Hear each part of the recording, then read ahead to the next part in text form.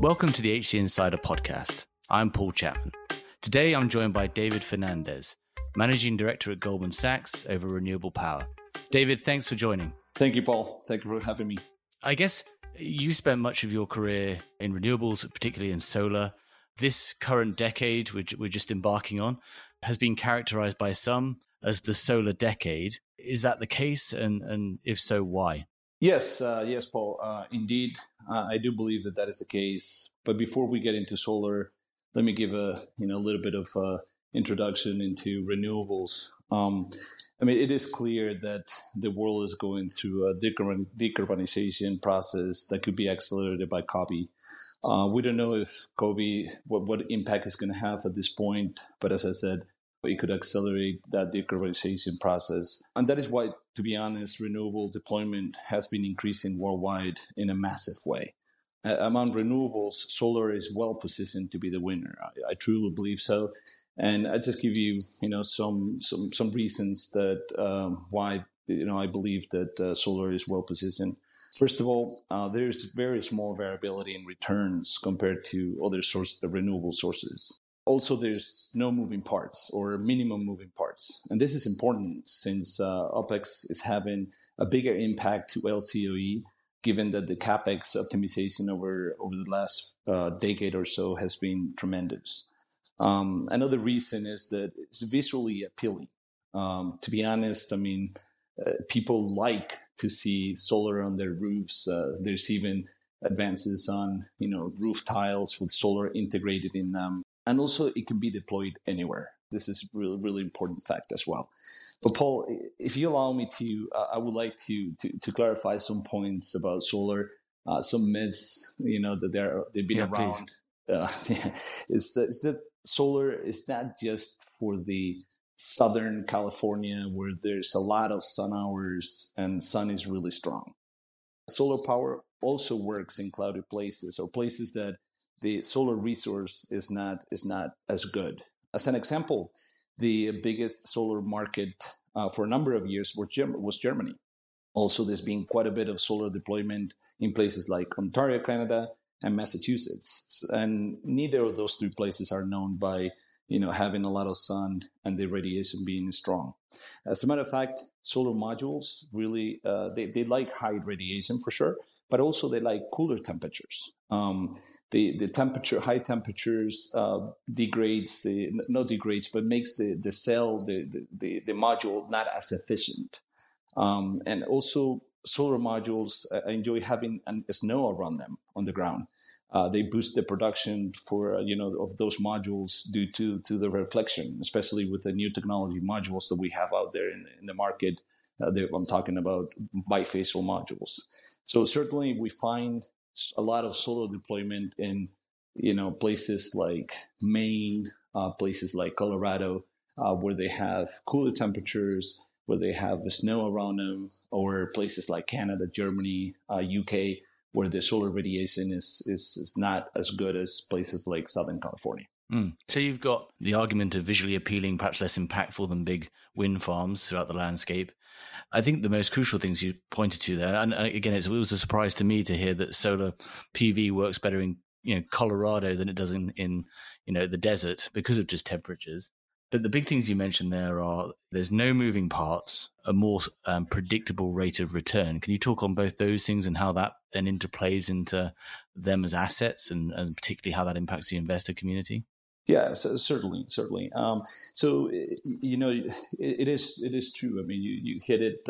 You hit it that center. Wind. If we compare wind with solar, there is a lot more predictability in the cash flows in solar. First of all, we start with the resource. Wind resource. You can have a year where the resource is 30% up, 30% down. So you can have those swings. Where in solar is a fraction of those swings from the resources standpoint, but also CapEx. But also OPEX. Apologies. From the OPEX perspective, you don't have this huge devices on the ground that that you have to have people at all times, and it's just there are things that break because there are a lot of moving parts. With solar, you have minimum amount of moving parts. The contracts that the industry has to preventive and corrective maintenance, they're a lot more narrow than wind and other sources of energy, and therefore is the predictability is there, and that is what the investor community wants. They don't want swings, they don't want surprises on a yearly basis. So that's why we think that solar has a leg in front of other renewable sources. And I guess we'll come on to the fact that no moving parts and actually you can automate the repair of these facilities potentially down in the future. But before we get there, it has been, I guess, in my career at Human Capital, we've had kind of stops and starts on solar. I guess all the conferences we've met at, there's been optimism around it, and the big challenge has always been, I guess, around pricing of the units themselves. What's going on there that I guess supports that idea of a solar decade? So you made a good point, right? We have had lumpiness within the marketplace of just not also pricing and feasibility of deployment and whatnot, but also the question of is solar going to compete with other renewable sources? Well, the reality, we're now here. We're at that point. In some parts of the world, solar doesn't need subsidies. With high radiation, you have places in the world that solar is competing without subsidies with other sources of energy. So it is now proven, and we're at that point where solar it can work, and we have a path into the industry to further reduce the LCOE in places where maybe the solar resource is not as good, to make it also a viable solution without subsidies. So we're now at that point, I think. And the LCOE? Yeah, the leveraged cost of energy. But that electron that you flew through the grid, how much it's costing you versus, other sources of energy. This is the year, I guess, we expect that solar overtakes wind on a global basis. That is correct. In 2020, we're expecting to overpass solar overpassing wind. I mean, solar has been the fastest renewable source since 2017, and it's expected that from 2017 to 2023, more than double the capacity of solar is installed versus the next renewable source. So certainly the numbers there, they look really good. If we look in the States, in 2010, at the end of 2010, there was 2.5 gigawatts of capacity installed. Fast forward 9 years at the end of 2019, that 2.5 transferred into 76 gigawatts. So basically, that's approximately 3,000% growth in the market. So it has been an incredible, remarkable growth of solar in the US and worldwide too. But as I said, it's expected that for the years to come, installing in the US roughly about 20 gigawatts for the next 3 to 4 years. That's about, in market size, $30 billion on a runway basis. So it's a very important market and something that we really have to consider. We're talking about solar, but what does that actually mean with regards to scale, implementation? Are we talking utility scale? Are we talking solar on rooftops, or all of the above? What actually does the industry look like right now, and what are the trends there? Yes, so that's a great question, Paul. Let me first explain the three main segments that we look at. The three segments are residential, middle market, and large utility scale. First of all, middle market is not a widely spread market term. It's something that we came up with. And the reason is that a lot of people talk about C&I, DG, what is really distributed generation, what is C&I, what's community solar fitting into that. So we just put this middle market term. And basically what the middle market is assets that are not large utility and are not residential. They are typically interconnected to voltage below 69 kV, and they're between a few hundred kilowatts to 40, 50 megawatts of size. The size of the segments, I have to say that, especially in the middle market and large utility, have changed over time. When I started in this industry, people talked about 10 megawatt project and that it was a large utility project, and they were just a few in the world. Nowadays, people talk about a gigawatt, 2 gigawatt, solar arrays. So definitely the utility scale, the specific size for that segment has changed over time. But out of the three segments, you're asking a very good question. Which one is going to win? Or is there going to be one? Is it going to be all three of them? I think all three of them will play a big role in the industry. There will be residential for sure. We're seeing cities in the U.S. where it's mandatory to put residential solar in new homes, and also warehouses, new warehouses, and whatnot. So residential will continue to play a role in the market. There will be large scale utility, plants for sure. But I think that middle market solar is positioned as the most attractive asset class. Just to make sure that everybody, do you understand, the off-takers in the middle market are corporate off-takers, are muni, co-ops, schools, university, government off-takers, community solar. So all those, are within what we called the mid-market. And the reasons why I think that they have, an advantage over the other two segments, especially large utility, is the following. The same way, that you will see the solar being deployed in the largest scale, which is going to happen, but there are going to be challenges to do that. So people don't want to play in solar. They're going to see where the capital markets, they're going to see where they have the least amount of risks, right? Large utility challenges are definitely something that investors are paying really close look at. We have grid dependency in a large scale utility. So basically, there has to be capacity in that line for the project to go. They are getting tougher. Those utility scale projects are getting tougher to finance. Why? The permitting is longer. There's a longer time for permitting and construction, which makes quite a bit of more risky kind of asset class than solar mid market, where the construction is faster and it doesn't depend on as much on grid availability. But also from the the new tariffs and the executive order that was just in place or announced to prohibit certain equipment above 69 kV line, certain electrical equipment for certain countries, fire risk that we've seen in California, the curtailment risk that has been quite in everybody's mind, especially in California as well, and things like node risk, basis risk. The PPAs are getting shorter. All this, at the end of the day, how the investor sees it is that it's more exposure in the front end, but especially on the back end when the contracts, the PPAs run out.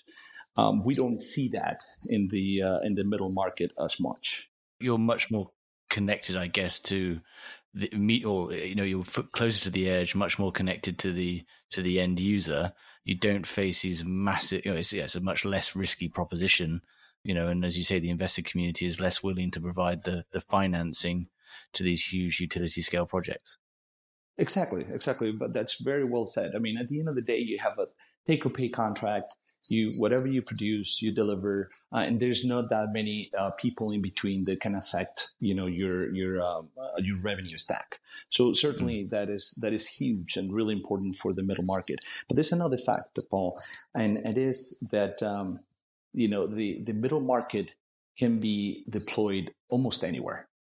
And to me, if we think about if we think about a grid efficiency in the grid. Having a large facility in the middle of the desert and wheel all that power to the load pockets, to me, it's just inefficient versus having the generation close to the load.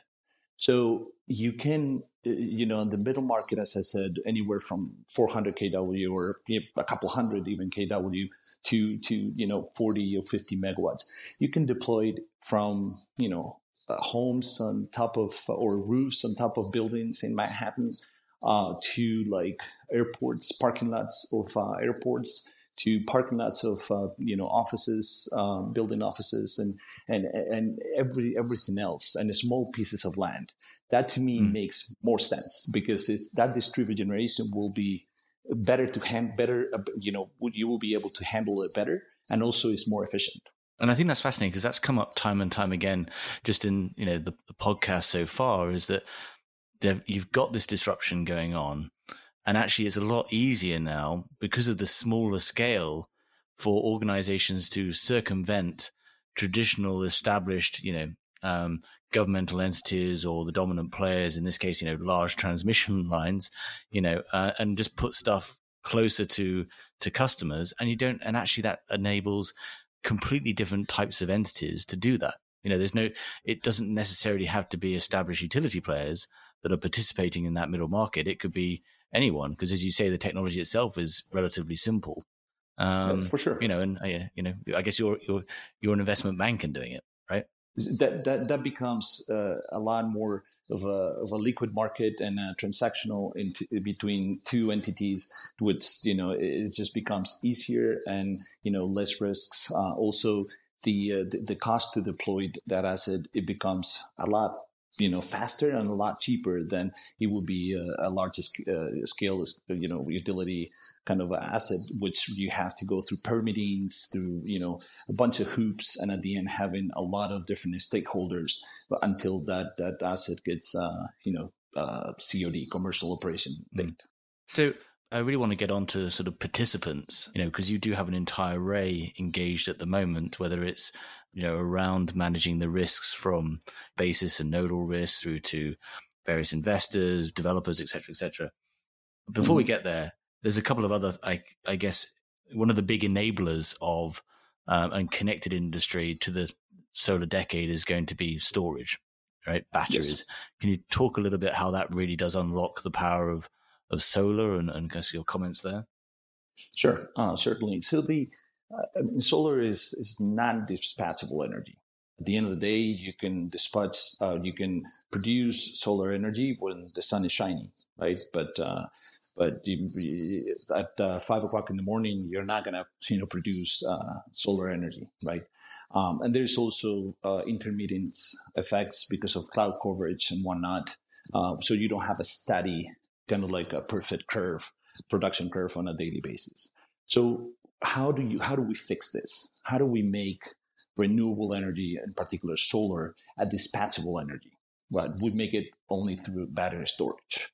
So the battery storage is going to be the enable of creating, all these objectives that different states have of going renewables, 100% renewables and whatnot. There's no other way to do it without, just the battery storage.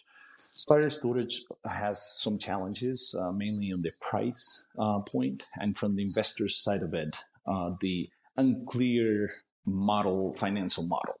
How do we make money? How is this, attribute or additionality to the solar plant going to help me to make money? Is that going to be accretive to my returns or not? So from the investor side of it, it has to be a little bit more clear how the investor makes money. Is that through capacity payments? Is that through the frequency regulation? Is that through shifting of the generation from the certain times that you're going to get more revenue? So certainly that we have a lot to work on that front, but also the price. The good news is that just last year, there was a reduction in LCOE for the battery storage of 35%.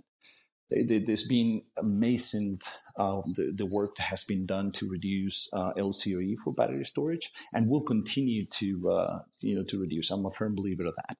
And right now we're seeing the battery storage works, but in no time it's definitely going to work because of the price point is going to be where it has to be. So we've got this variety of scale at which solar is being deployed. You've got this connection with batteries. It certainly sounds from this discussion that kind of middle market has got tremendous growth opportunity. How do you think the participants currently engaged will fare? Do we expect to see, talk about batteries, do we expect to see Tesla turn up and start getting a dominant share of the solar market? How do you think the competitive landscape out there will, I guess, drive the participants? Well, I mean, the participants. I think that the participants that we have right now, in the solar space, the energy companies, the regulated and unregulated, the commodity traders, the IPPs, bank, insurance companies, utilities, and of course the OEMs, right? The original equipment manufacturers. All of those are going to have a role in the next years, in a greater or lesser, the kind of level. But everybody, I believe that everybody's going to have a role in the market. I'm not sure about a winner or a loser. What I can tell you is that the winner, in my mind, has to be a company that first understands that the energy transition won't happen without digitalization transformation. I believe that we're going to be, all of us, you, myself, everybody's going to be a consumer and a generator of electrons through the electrification of the transportation sector. You're going to charge your vehicle in your house, and you're going to go to work, and you're going to probably sell some energy because the power prices at that very moment are high. And you're going to be able to do energy arbitrage at a micro level. So all that, I mean, how is it going to affect the install generation or any generation that you want to install? Well, through machine learning, I think remote monitoring, remote plant management, and dispatchability of energy sources will be the key to champion the energy transition. Whoever understands that is going to have a leg in front of everybody. And let me explain those three because factors, because they're critical. Machine learning, so anticipating new behaviors and adapting quickly, making sure that you have the data that supports, how this new way of consuming and producing energy at a micro and a macro level happens, to be able to adapt quickly, and that is through data, and be able to understand this shift that is happening in the energy or this transition in the energy world. The remote management. Well, I talked to you about the difference between middle market. Another big difference between middle market and large utility scale, is the middle market typically that they're not people. There's not man sites, how we call it. We don't have people on site be able to attend, any type of issues that may happen and restart the site if it comes offline. And the utility, you do have people. You have an O&M building, and people react quickly. What needs to happen is that we as asset owners can remotely restart, the solar plant, the solar array, be able to do things to the inverter, which is the main electrical component in the site that, transforms the DC to AC, so it can be transport. They be able to get into the engine of the inverter and do tweaks from summer to winter and whatnot to optimize the plant. And also drive the cost of the OPEX, drive it down, because you don't have to have people and drive it to the site and spend all that money that is just inefficient in the OPEX kind of a bucket. Also, dispatchability of renewables. And this goes back to my previous point. Dispatchability is batteries, making sure that we change a renewable source into a dispatchable source. And that has to be through batteries. So if a stakeholder in the marketplace thinks about these three things, I think that is going to capture, or is going to capitalize, quite a bit of wins in the marketplace. Fascinating. And I think that's also, there's so much, I guess, one of the other enablers that needs to happen in some extent is going to be, I guess, investment in the energy grid, at this scale and level as well. There's a significant amount of, I assume, risk management that's going to be needed by organizations as well from a pricing standpoint, as we go through this transition. No doubt. I mean, right now, the risk management is in everybody's kind of hit at the moment. I mean, there's the right now we're in a world where the PPAs are getting shorter and shorter. There's the regulated markets. They're trading hedges in solar, short term view on RECs. I mean, at the end of the day, if you think about it, the common risk is that we're moving into a world where we have certainty in the beginning years. If we talk about RECs, it could be only 3 years. People don't sign contracts for more than 3 years. But what is it going to happen on year 4, 5, and so on?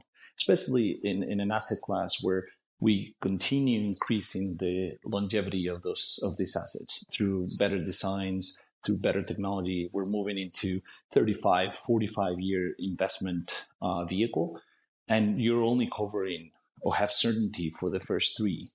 That is just quite a bit of risk.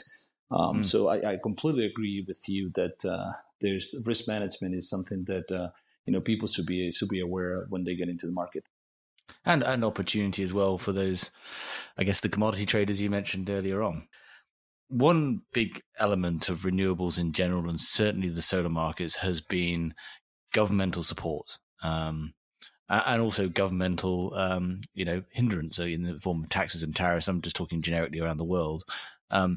How much do you think that will play a part in the solar decade, or is it coming anyway, and we've essentially moved beyond that? Let me say first that solar energy is in our lives, and it's in our lives to stay. Today solar is competitive, as I said before. Solar is competitive without subsidies in some areas of the planet. Subsidies, tariffs, executive orders, and whatnot will speed up or slow down solar penetration in the world, but it won't stop it. When you look back 10 years ago, 2010, to compare to 2020, in layman's terms, how much more efficient, more effective has the photovoltaic cell become? And what can we expect in the next 10 years? That's a great question also. When I started in the solar industry specifically, we were talking about efficiencies of 6-7% at the module level. Right now we're on the low 20s with some technologies higher than that, but certainly has been an incredible move in the efficiency ladder. Also, the efficiency is one portion of it, but the other portion is the cost, which the modules, they have decreased the cost, incredible. At the end of the day, people talk about, how efficient is this module, how efficient is that module, and they try to sell the modules on efficiency level. But the reality is, I don't care about efficiency. I just care about LCOE. What is the price of that electron that it's going to cost me? I might have to put more modules on a site because the modules are not efficient. But certainly we sell kilowatt hours. We don't sell efficiency, right? As an asset owner. But you're right. Efficiency is important. Why? Because in some places where the land is priced, it's expensive. You want to make sure you condense the most amount of kilowatt hours into a smaller piece of land. So it does have an impact. But as I said, always let's talk about LCOE. And on the price side of it, modules used to cost, prior to 2010, I used to pay, $4.50, where today you can buy modules outside of the United States for 20 cents. So certainly the OEMs, the module manufacturers have done an incredible work, not just in the efficiency level, but also reduce the price of those modules to where we have today. Now, what do we have from now? What is going to happen from now on? Are we stuck in the 20% or 20-ish% efficiency? I don't think so. There are a lot of companies today that they're looking into devices to increase that efficiency of the modules outside of the module itself. As I told you before, temperature affects the efficiency of the module. So the cell could be very efficient, but then if it's high temperature in the Imperial Valley down in Southern California, then the cell is not gonna be as efficient. So they're studying. There are a lot of companies out there with quite a bit of capital behind them to study in devices to increase that efficiency. That's going to be a game changer. There's some people, believe it or not, you could have different perspective, but there's people talking about 60% boost the efficiency of the modules to 60%. Imagine if we go from 20 to 60%, we can retrofit all those 76 gigawatts of installed capacity out there, and we increase that massively that nobody had in their financial models. That's going to be a game changer. Yeah. Is the solar decade, is it global, or are we just talking for developed nations? No, it is global. It is global. I really believe that it's global because of several reasons, and it probably will take another hour or so to explain that. But solar has to get to a point. If we talk to the consumer and consumer, let's say, you as a homeowner, it has to get to where you go to a store and you buy, your module kit and you just install it really quickly and move on, right?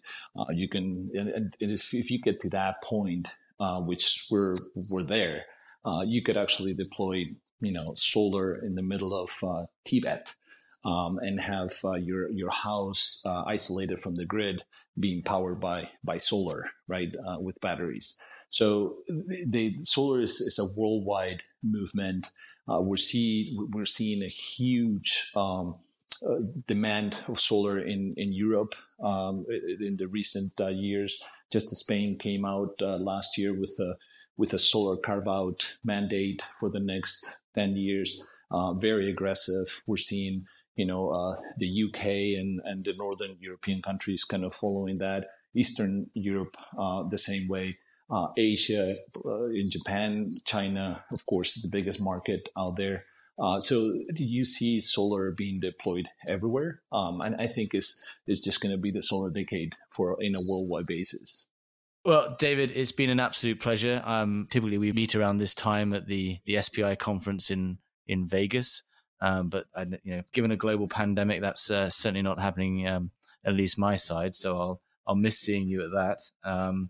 Yeah, thank you, Paul. Thank you for having me. It's been a great pleasure, and definitely we have to take a rain check and see each other soon. Yeah, exactly. Well, thanks again. It has been an absolutely fascinating discussion. It is I think it plays into a number of, I guess the theme that it really is of 2020 as regards the energy world, which is one of transition. And once again, those words of digitization, automation, data, are behind those organizations that are going to be at the forefront of that transition. So it was fascinating to get your insight, and thanks for your time. Thank you.